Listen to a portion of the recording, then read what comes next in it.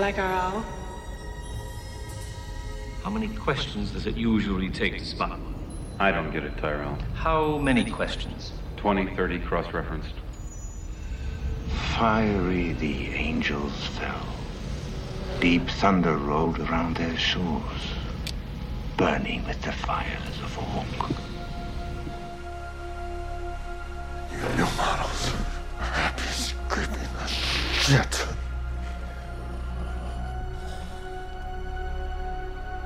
Because you've never seen a miracle. You imagined it was you. Oh, you did. You did. We all wish it was us. That's why we believe.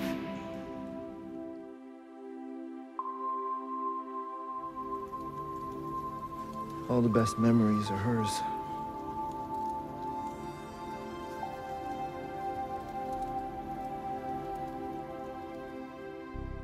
Welcome to Shoulder of Orion, the Blade Runner podcast. I'm your host, Jamie Prater, and I'm joined by my co-host, Patrick Green, back from the dead, or back from the land of people having COVID and being very tired. But it's okay. Everybody's doing great. We're coming out of this, you guys latest negative phase. now? Everyone's texting negative? Kinda. The kids are. They're back at school. Micah is still working through it, but she's doing great. She's working from home right now, so trying to enjoy that time together. But it's one of those things where we have done everything right for 2 years, and it got in through a kindergarten exposure, and but we're all vaccinated and we're happy about it. And I have to say, I was so jealous listening to the episode that you guys did, because it was such a great conversation, and having Christian on was amazing. So what we're going to do, just, while I'm talking about it, is we're going to come back and have a roundtable, hopefully with Christian and Peter, maybe Micah as well, back again, to talk about the costumes more broadly across the two films. But as I was listening to it, I was like, I feel like we need to jump on the 2049 conversation and get that started, because it's so aesthetically different and presents such interesting contrasts. So I was like, Jamie, let's do a little catch-up episode today, talk about 2049, revisit some of the things that came up in that previous episode, and then do a bigger conversation next about the costumes and how it evolves over the whole filmic universe. But anyway, how are you, my friend? I am well. As you know, but our listeners will know, I am on the East Coast right now, and I'm visiting my best friend, Kathy, who I've known for 18 years. And I'll be seeing you in a few days. And we're going to be hanging out, getting drunk, getting shit. No, I'm kidding. Hopefully sledding. Hopefully drunk sledding. Recording some episodes. I'll be making some Chicago-style pizza for the Greens. So I'm excited to be here. I'm working remote for these 2 weeks. It's great. It's weird being back. I haven't seen snow since I was in England, because it snowed like the last day that I was there. But yeah, doing well. I have to say, as we're recording this, it just started snowing here on the fair shores of the tri-state area. Yeah. So it's coming. Oh, Lord, it's coming. It's going to be a snowy couple of days. So I want to congratulate you again on a really terrific kickoff episode with the costuming. Before that was recorded, I was mentioning our situation here, and also that, I'm not like a costume aficionado in the same way, especially like Christian, as he's such an expert. But also, you and Peter, you have, I think, maybe more preformed opinions about it. It might be something that you think about more than I do, because for me, I'm so distracted by so many other things going on, and I sort of have to pick and choose what I'm really thinking deeply about when I'm watching these films. But listening to the episode, it helped me realize a number of things about why the costumes work so well in Blade Runner. And just to revisit a couple of those for those who haven't, gone back and listened to the episode in a while, part of it is just the fact that you can freeze like any moment of any scene and look in the background. And if there are other people in the background, they are dressed in such idiosyncratic, amazing ways that it stands on its own as a real lived-in environment. And I'm glad that you guys articulated that. When we have, for example, the live event that we did in Los Angeles, a lot of people came in costume, and I wasn't surprised to see that a lot of the costumes were background characters, because they're iconic in their own right. Of course, we had Rick come dressed as a rice vendor.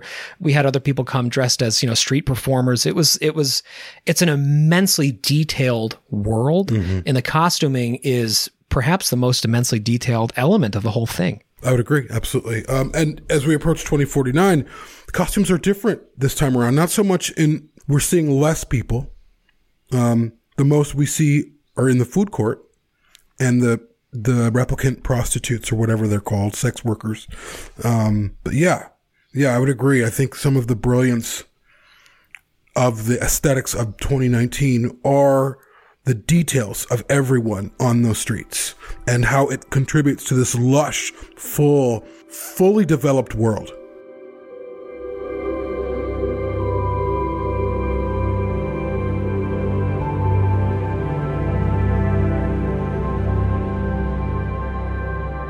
And there's something we've talked about quite a bit in talking about the two films and how they relate to each other, is that in the first film, humanity is jammed together and still trying to retain some sense of individuality, still having some sense of diverse cultural stuff, trying to still show who they are, even though they're in this very complex polyglot world, right? People still dress like they come from somewhere else, or they come to here with an idea of like their identity or who they want to be. Mm-hmm. They want to be seen, ultimately. They don't want to blend in. I mean, obviously there's exceptions to that, but even if you just look in the background at, food vendors and the noodle carts and things, like they look fully realized as people. In 2049, of course, we'll talk individually about the costumes quite a bit, but there's much more of a sense of going under the radar, of just sort of trying to get out of the pollution as quickly as you can. So the costumes for background characters are way more brutal, which is the word that, Dennis Gassner and Denis Villeneuve and Renee April, that they were guided by this idea of brutal environment. So most of the costumes in 2049 are in service of that. If you're not one of the people inside, the Wallace headquarters, you're basically just protecting yourself from environmental fallout. Mm-hmm. And that sense of trying to celebrate diversity or trying to celebrate this, trying to hold on to some sense of joy is really gone. It's a sense of hiding. It's a sense of trying to get out of the smog, Yeah. And the atmosphere is 1 minute it's raining, the next minute it's snowing. So, and like you see, there's a scene where Mariette gets out of the cab or whatever and goes to Kay's apartment, and it's snowing like crazy, but essentially 20 minutes earlier, it was raining and warmer. So there's very little, the climate is all over the place. There's no predicting it. It's gone haywire. So they need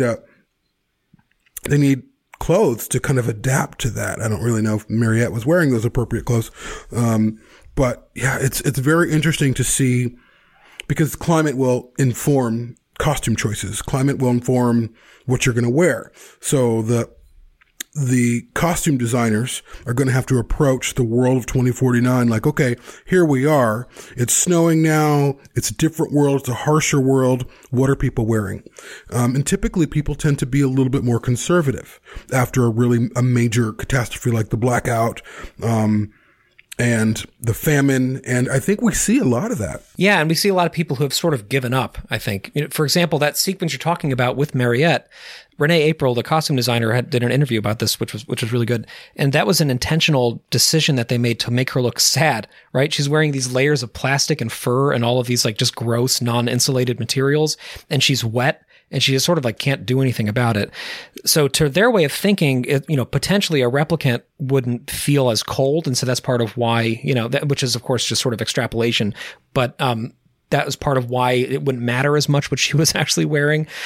But at the same time, she looks defeated in that moment. She looks like crap, and I think that's a big part of it.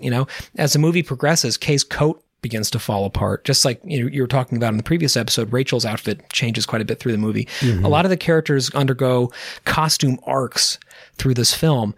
And I think that's a kind of a key to understanding it and understanding how these characters interact with this harsh environment that they find themselves in. Mm-hmm. I want to say one other thing, just referencing something that came up in the previous episode. I remember, it's funny, I had forgotten about this until you brought it up, but there was a lot of controversy early on when the blue and teal poster came out, and we saw Deckard wearing what looked like a Hanes, undie t-shirt on. Mm-hmm. And I remember personally being like, what the fuck is that costume?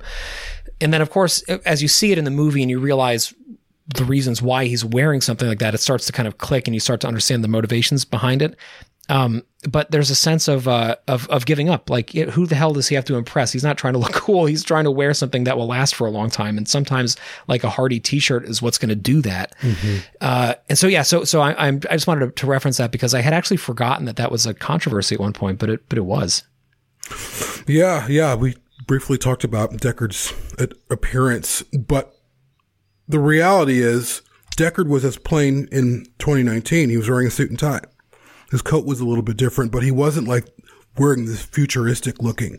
He was just ordinary. And we see him again in 2049. He's ordinary. He's just, nothing's very interesting what he's wearing, but for whatever reason, it stuck out to people more. But I also think the Deckard, it really represented the Deckard that we're meeting in 2049. He's stripped down even more. He is without the love of his life. He's without his child. He's by himself in the middle of nowhere. He has nothing. And his costume really reflects that. He doesn't care. Like, it's a very warm environment, so he's not wearing a ton of clothes. He's wearing clothes that keep him cooler. And it's just essentially jeans and a shirt. But it does stick out a little bit, but I think it should have. But I think, yeah, it was a very controversial, for a lot of people, it was a very controversial decision to dress him that way. He reads. That's good. Me too. Not much else to do around here at night anymore. Many is the night I dream of cheese. And yet, as you're saying, and as you said in the previous episode, it makes complete sense because at its heart, Blade Runner is not about looking like the future. At its heart, it's what would people look like and what would they be wearing in this environment. So not trying to look futuristic. They're not wearing, Mobius still suits. They're not wearing these, fantastical designs. They're wearing clothes that people wear when they go to work. And in the first film, of course, Deckard, although you're right, he has this kind of noir inflected, very spare style, at least he has little flare pieces for himself. Like he has sometimes he's wearing this very bright shirt that's covered by the coat, so you don't even really notice. But in this movie, he's not wearing any of that. And it reminds me a lot of a conversation I was having with Micah this weekend, where, we were just so tired and, because the kids, of course, have been home from school and it's just been and she's home from work. It's been a kind of an intense couple of weeks. And this is coming on the heels of 2 years of intense weeks. Right. And I was talking about how, I like stopped even pretending like I wasn't wearing sweatpants all the time. I'm not even like bothering switching out which ones I'm wearing. I'm like, if these sweatpants are clean at this point, I'm just going to wear that for my work day because, nobody gives a shit anymore. Like I've just been at home for so long now that I remember in the beginning of this, I was dressing up nicer than I would normally dress up to go into the office in the city. I was like taking it very seriously. I was like, I'm going to, put a tie on sometimes to feel really motivated. Yeah, but we talked about that. And now I'm like, is this shirt clean? I don't even remember. I don't fucking know. I don't even fold it, but whatever. It doesn't smell bad. Right. And that's reflective of I think Deckard's, in a more extreme way, what he's going through. Like he's wearing a Hanes style shirt because who cares? Like he's just trying to cover himself a little bit so that he doesn't get cold when he's laying in this abandoned hotel in the middle of the night, right? Yeah. There's a sense of ultimate utility behind it, and I think that is important to note. But I also think there's a big part of why people had an issue with that initially was because it didn't project the trench coat silhouette that has become the iconic visual. I mean, Deckard's trench coat and Rachel's shoulder pads to me are like the two sort of iconic costume designs across popular culture from the original film. And in this one, we get, just a guy who looks like he's in his late middle ages with a t-shirt on.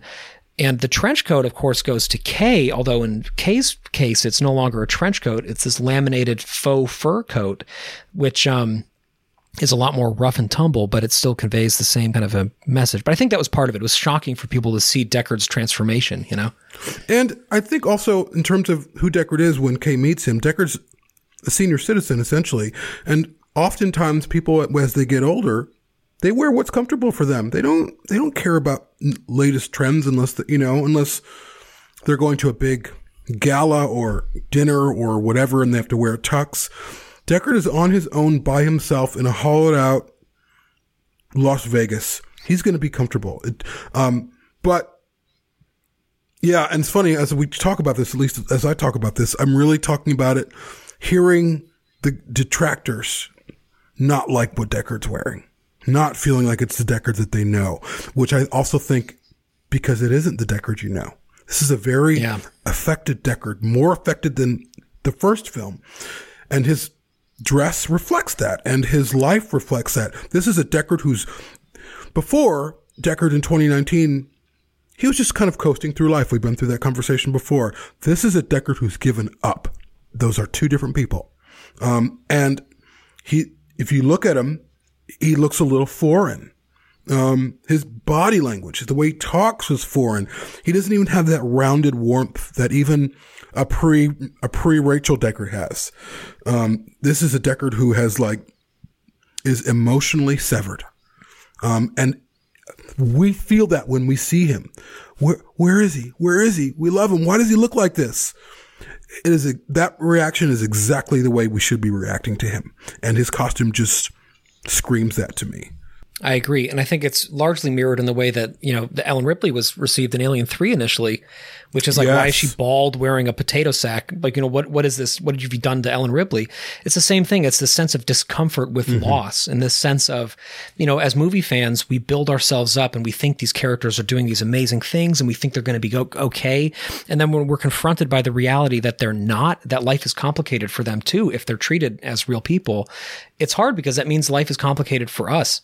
That means that our best days might be behind us and we might not have realized it yet. And that's something that I think is hard for anybody to come to terms with, but especially when you have a character like Deckard who goes through such an arc in the first movie and emerges as this, heroic figure taking action and saving Rachel and escaping. We are wanting him to have gone on to become the leader of the resistance movement, or we're wanting him to have gone on to become, the founder of an anti-Blade Runner task force or something. We want him to go into this brave, imagined future. We don't want him to be hiding for decades, because that means that entire time we were daydreaming about his future, we were wrong, right? And that's a long time to daydream. If you go 3.5 decades and you find out that whole time this guy was just in a t-shirt in a bunker somewhere, in this devastated nuclear area, it sucks. And I think that great filmmakers like Denis Villeneuve understand that and they embrace that. And I think that that's why, even though there are such aesthetic deviations in 2049, they're largely received well by fandom, is because there's real narrative reasons behind it. Yeah, agreed. And it's funny because now my instinct is to want to talk about why these stories are the story is so appropriate for Deckard, even though some people were no, some people react to the Deckard in 2049 the same way some people react to Ripley. What are you doing with this character? But that's not why we're here. But I think one character that we did not touch on in the first entry into this series is Love. How we meet her, how she looks, how her look changes over the course of the film. The coat she's wearing when she ends up going to Kay's apartment.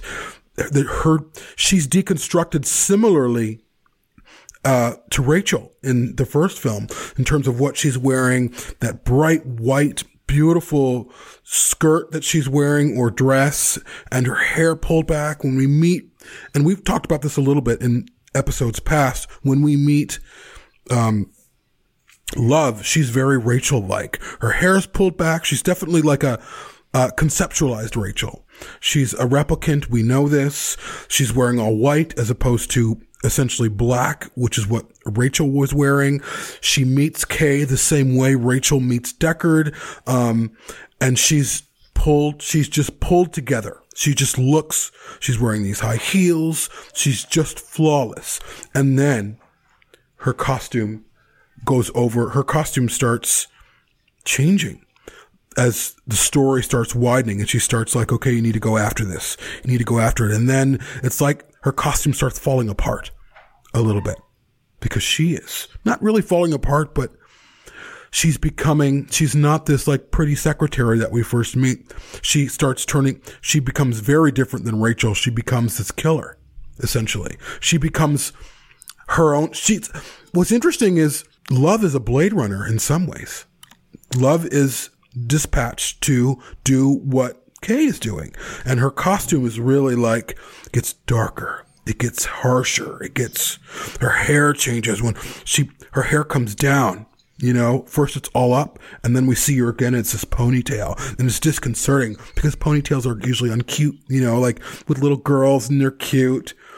And there's a little girl quality to her, which makes her being a killer even stranger. Gotta be a stranger. And then her costume, like when you see her in that coat, and that coat has like sections for arms, so she looks like a doll. Very, very interesting. There's literally layers to her costuming. Yeah, and her progression, you're absolutely right, is so interesting to watch because she fights against it a little bit early on. I want to go back to the childlike quality that you're talking about because I really think that's something that I sort of forget about because I'm so used to it now. But the first time I watched the movie, I was really struck by how uncomfortable her childlikeness came across to me, right? With the crying, the seeming naive, the kind of weird flirtation, trying on things. She comes across like she's like a preteen girl or something, right? A little bit mentally, which juxtaposed with the way that she acts is really shocking because she is so professional in the beginning and so, you know, adult, and then she becomes so scary as the movie goes on. But the first time we see her, of course, we're confronted with an angel, an angelic, you know, vision, which is what Wallace deems her from the very start. She is his angel who becomes his avenging angel, right? Who becomes his right hand. But for the beginning of the movie, she's in this beautiful white monochromatic outfit that for the first, you know, couple of frames that we see her, I agree, feels almost like a ripoff of the Rachel look, which obviously it's supposed to because we're supposed to be conjuring back this idea of the public facing, you know, that like she's this, you know, perfect projected image that is representing the newest cutting edge technology that this corporation has in the same way that Rachel was for Tyrell. When she comes out and we see the light in this beautiful building playing against her features and her very stark haircut and this white outfit, it just she feels just immaculate, just this like vision of beauty, right? And then as we watch her progress through the movie, like when she kills Coco, she's looking a little bit rougher. Her hair's down by that point. And then by the end of the film, she's dressed in black. She's dressed like she's there to kill or to infiltrate, which of course is who she was the whole time. But there's also wonderful moments, you know, where, for example, when she's, you know, remote operating the missiles in the junkyard or the trash mesa, she is getting her nails painted, right? With that like holographic nail paint. So she's also showing us some elements of her costuming as we go along. We have the Google Glass smart glasses that she's wearing, right? We have, she's a character who gives us a lot of insights into technology and costuming in the movie because by virtue of her role, she should be wearing the latest things. She should be having access to these, you know, wealthy accoutrements that she can impress clients with, right? When she has that client in the beginning over, they're drinking tea out of this beautiful set, you know, she's projecting this like incredibly put together image similar to how Rachel is shown to us in the first movie. And of course, then she's also the one who reveals Rachel's voice for the first time when they go into the memory, you know, basement, and we get to replay that scene, and it's jarring because we have this Rachel-like character showing us who Rachel actually was and reminding us of who Sean Young was in the first movie. So Love plays with a lot of really interesting things, I think, throughout the film, and I think it's one of the many reasons why she's become very iconic. Oh, absolutely. And then, of course, she goes from skirts or dresses to pants, and then the coat, and her stance is different too. Like, remember when we first see her after Kay leaves Wallace's, and then you see her walk up to where Neander is, and she's just standing there like a statue, pristine, quiet. And you see some tears, and she's terrified of Neander, terrified of him. But she's also his servant as well. And she's just this crystalline perfection. And then it's interesting too, because you point out that when she's getting her nails done, and you could tell she's kind of done similar things to this before, where Neander has sent her after things and it's not that big deal. And she can do this in her sleep, essentially. She can get her nails done and take someone out or whatever. And then it gets harder for her. She underestimates Kay. And so then her costume starts she stops being as relaxed as she was, like, and then she's like, okay, now I got to go there. Now I got to take things into my own hands. It's fascinating to see that journey in her costuming, for sure. Yeah, and in her performance too. I think it's important to remember how much of this is conveyed through Sylvia's, just physical mannerisms. It's a really layered, nuanced role. Another layered, nuanced role with a shitload of costume decisions behind it is Joy, who I think, in terms of flashiness, is probably the most flashy costuming character in the whole thing, because she goes through so many physical transformations, right? To, she goes from like being sort of a housewife in the 50s to looking like Marilyn Monroe, to looking like that, that anime character dancing in the street, to looking like this giant, terrifying purple monster, to looking like she's wrapped in this plastic that has become, I think, her iconic look. It's the one that's on the Funko Pop, and it's the one that most people portray her wearing because, of course, it's what she's wearing during the emotional catharsis of that character when she gets to leave for the first time and blah, blah, blah, blah. But, again, it would be nothing if Ana de Armas hadn't done this incredible performance underneath it to tie the whole thing together. That being said, though, I think that, it's interesting because her character gives us glimpses into this, potentially identical reality that, we always talk about Blade Runner happening in a parallel timeline, a parallel version of our own existence. But we see these historical echoes in her character, like that 50s housewife character, that she feels recognizably from our actual world, as does the fact that she's holding an actual book by Nabokov, as does the fact that that book by Nabokov is being used, for psychological conditioning by the LAPD. So it's I don't actually remember what it was, but on another recent episode, I realized that we were getting something in 2049 that was a literal callback to our actual world. I'm sure it'll hit me at some point. But that's another key to that, where Denis is saying, like, things are closer to our actual reality than you realize. And we're seeing these imagined past, archetypes in this universe that look recognizably like archetypes of the past from our own.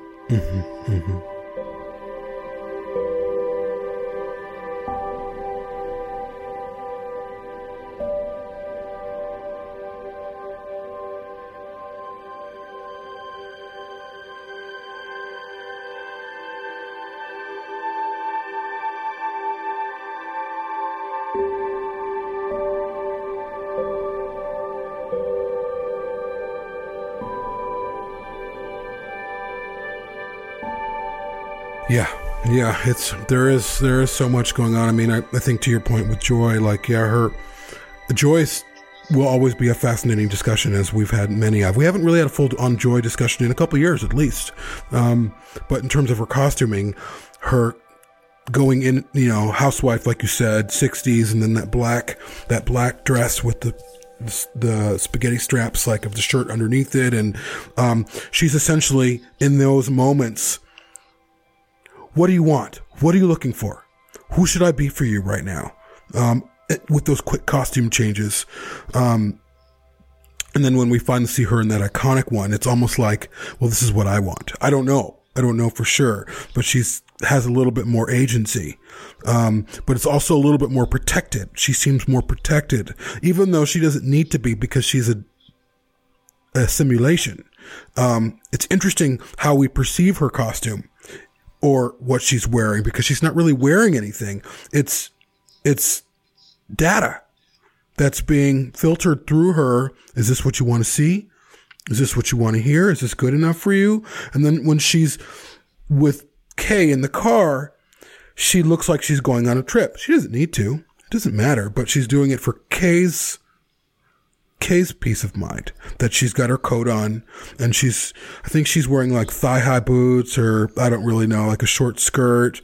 And I think she stays in that costume until her demise, or until she's erased or whatever.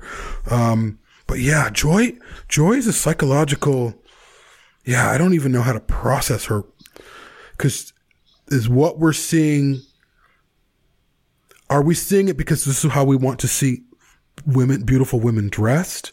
What are these decisions? I would imagine so. And she knows what Kay likes. She's seen what Kay's responded to. And so what she's wearing, he likes. And, it's fascinating. But it's also fascinating because I think you're absolutely right that she decides what she wears once she leaves the tether that she's been attached to the entire time. There's a sense of like fulfilling her own destiny there, which is completely simulated. So who knows how real any of it actually is. But, there's her catchphrase, of course, is everything you want to see, everything you want to hear, right?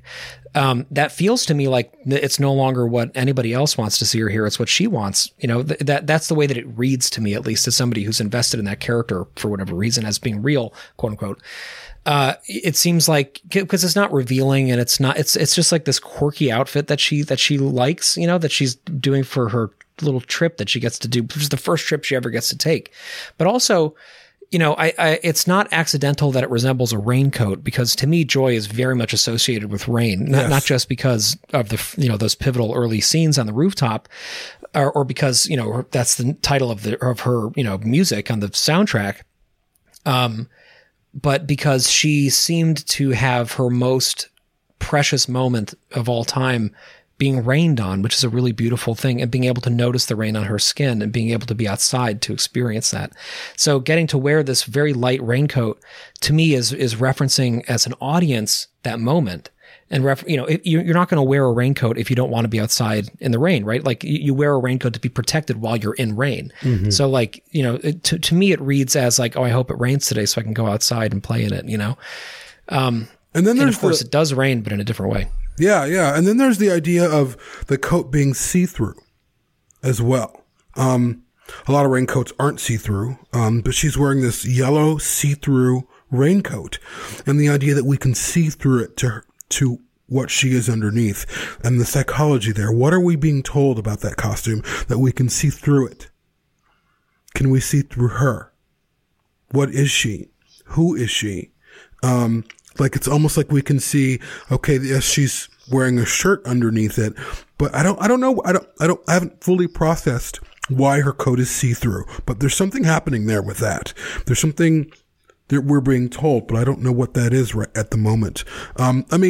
Joy, I've pivoted with Joy several times, as you know, and I still don't really understand her.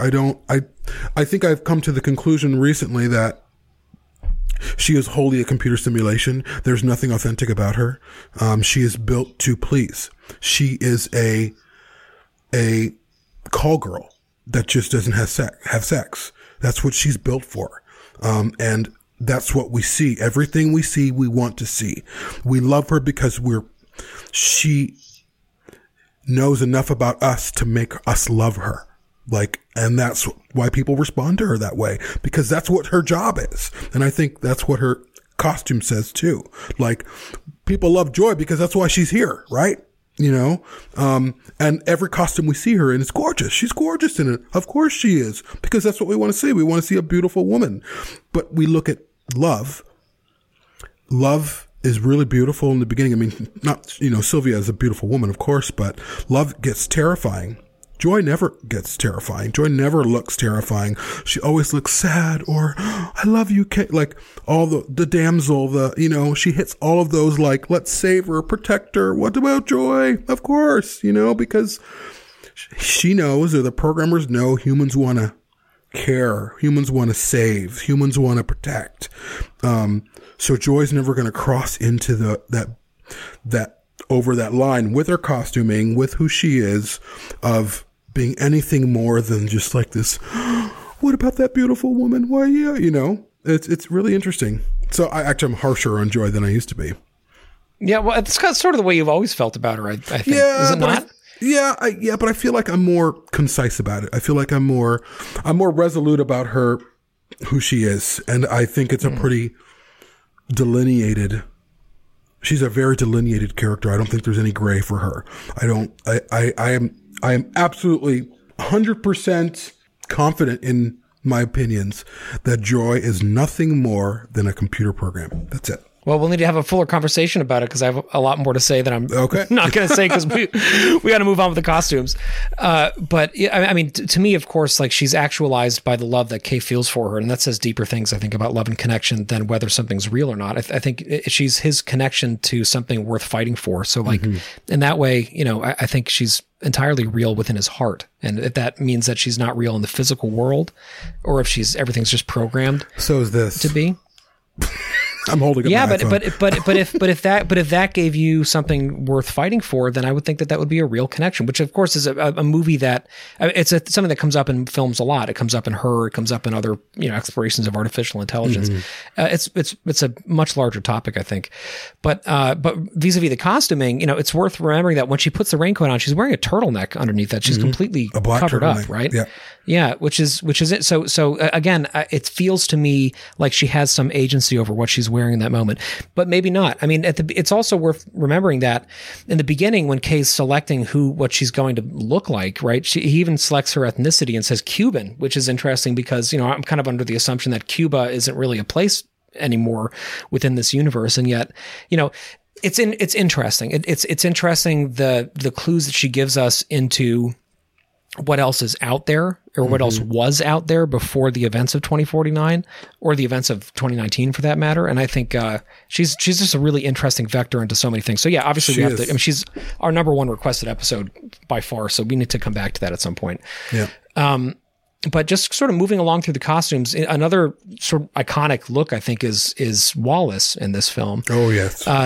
And his is, to me, probably the biggest deviation from other Blade Runner costuming that we get, not only because he has this, pseudo priest robe kimono on, but because his feels more directly non-Blade Runner than probably any other outfit in its austerity, in its recognizability, in its just sort of monochromatic blackness. It's very much not, in my experience, what I would assume a Blade Runner costume, a Blade Runner universe costume would be. But what do you think about that one? Yeah, in terms of that specific costume? Yeah, that look. Yeah, it plays into this man of peace, this wise man, the East, Asian culture, rock garden, Zen, and his speech, of course, reflects that a little bit, when in fact that's not really who he is, but that's who he wants to get across, that I am the Dalai Lama, I am a Buddhist monk. Not that he's saying that, but his costume's saying that. And there's an aura of peace about him, for sure, but it's also really dangerous too. He's, and I think his costume is both priest and martial artist. What are we looking at? Are we looking at someone who is more akin to a priest or a god or a fighter or a ninja or someone who can tear you limb from limb? But I think what's key about that costume is it invokes power. This man has power, and you can't really decide why is he wearing that. But he knows, that everything about him makes an impression on people. And he absolutely chooses what he's wearing to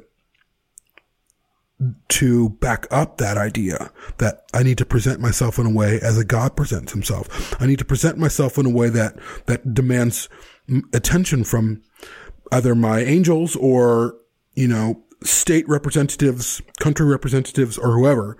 I love that costume, but at the same time, it's kind of scary too.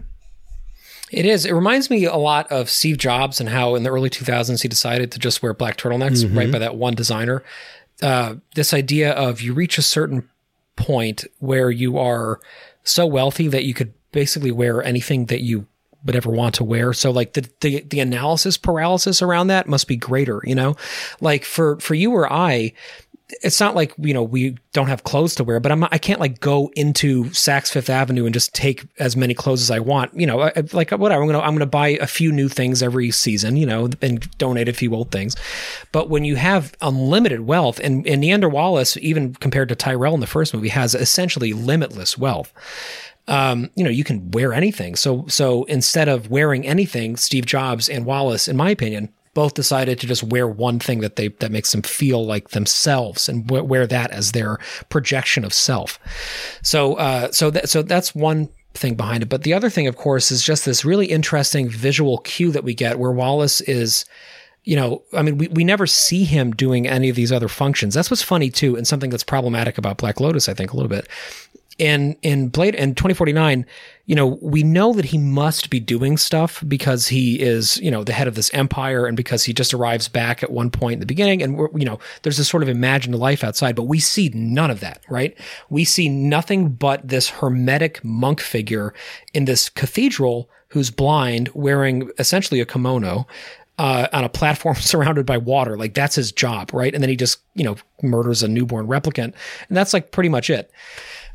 So what's conveyed by that is this really interesting sense of asceticism and simplicity, almost like the barefoot monk movement, right? Like there's something about the way that he presents himself that I think you're right is sort of threatening, because you're like, surely he is working on a lot of things. He has this empire. There's a lot going on. Why can't we see any of it? Like, why is it gone? And why are we only confronted with a man in basically a bathrobe? Like what else is there?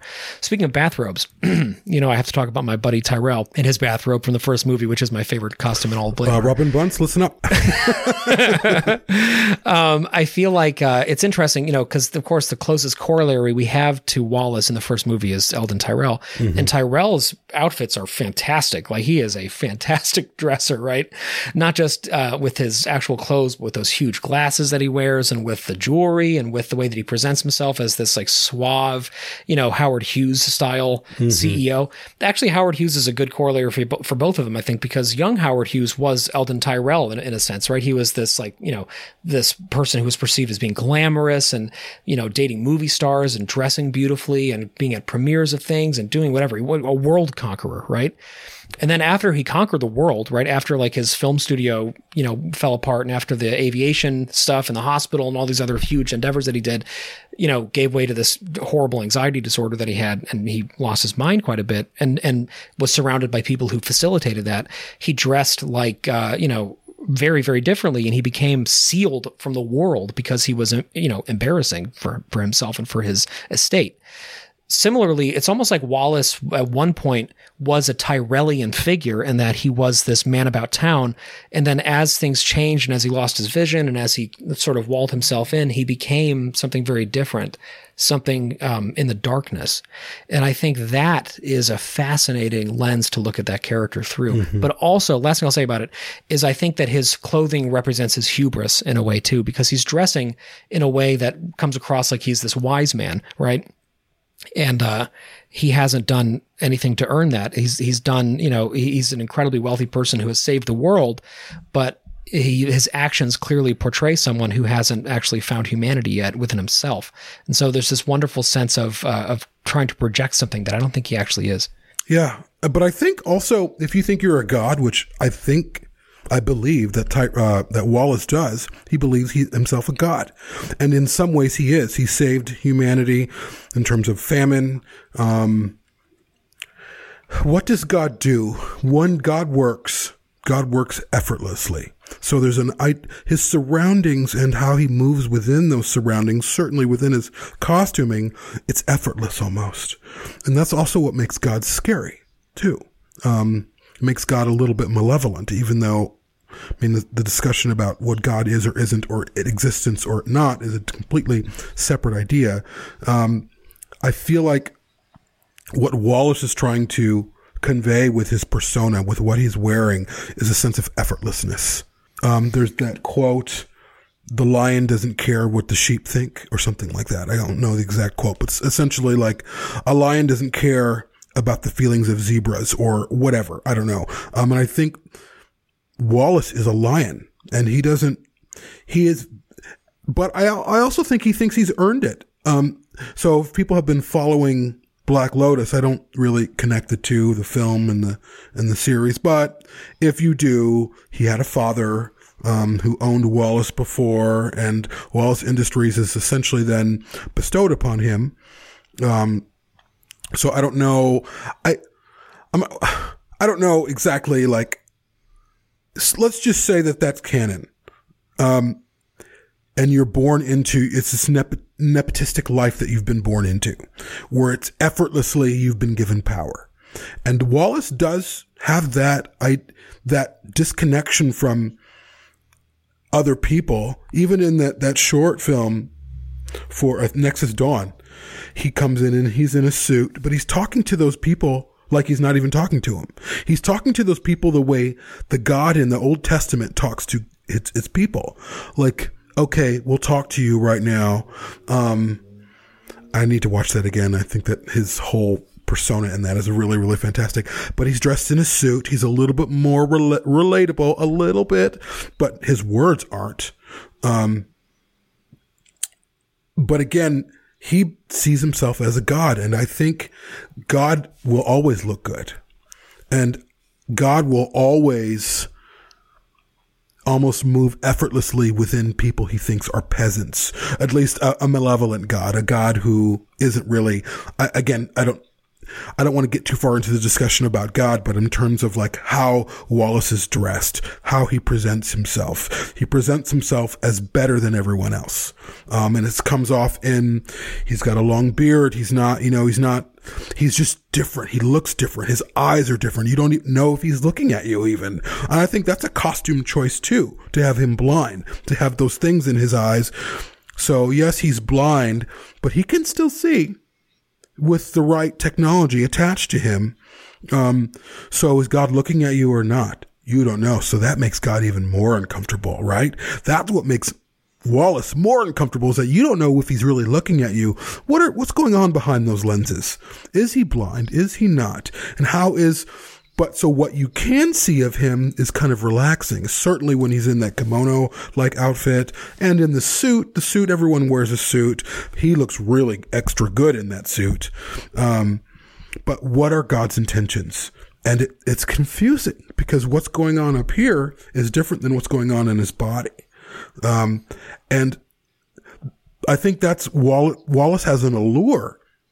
I don't know about for you, but certainly for me, like I'm attracted to Wallace in terms of, one of the first things he says. I love that line. You remember, when the film came out and we were talking about it, like Jamie loves that line, like, we will storm Eden and retake her. There's something beguiling about those words. Like, I want to know this guy more. I want to hear that speech more. But that's also like, he's also a wolf in sheep's clothing. It's a wolf using the language of God. And I think it's beautifully represented in his outfits. Yeah, I think there's a cultivated incomprehensibility to him, which is part of that effortlessness that you're talking about, right?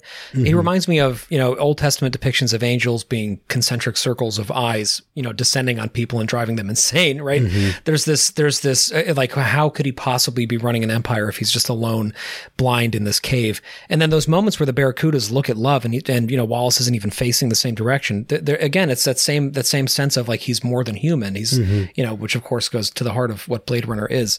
I want to, be conscious of time, because we do have another recording coming up for our other show, but also because I want to save some of this for when we get our other two, or three or four back on. And we still need to talk about Gas and a bunch of other people. Oh yeah, and we still need to talk about Kay. We didn't even talk about Kay yet, let alone a lot of the other. There's a lot of characters in both films to talk about.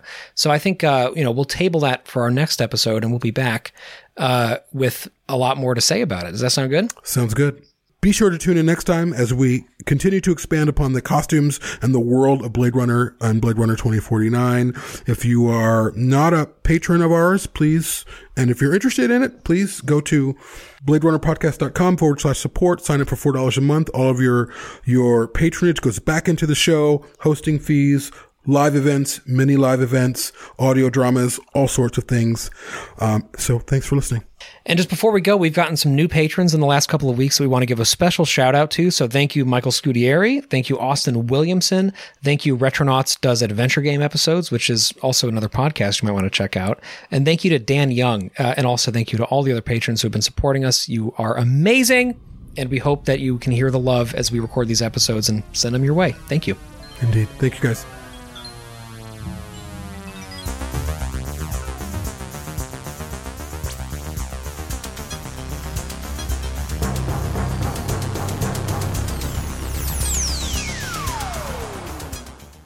If you would like to find out more about Shoulder of Orion, the Blade Runner podcast, please go to www.bladerunnerpodcast.com. If you would like to support the show via Patreon, please go to www.bladerunnerpodcast.com/support. Thank you.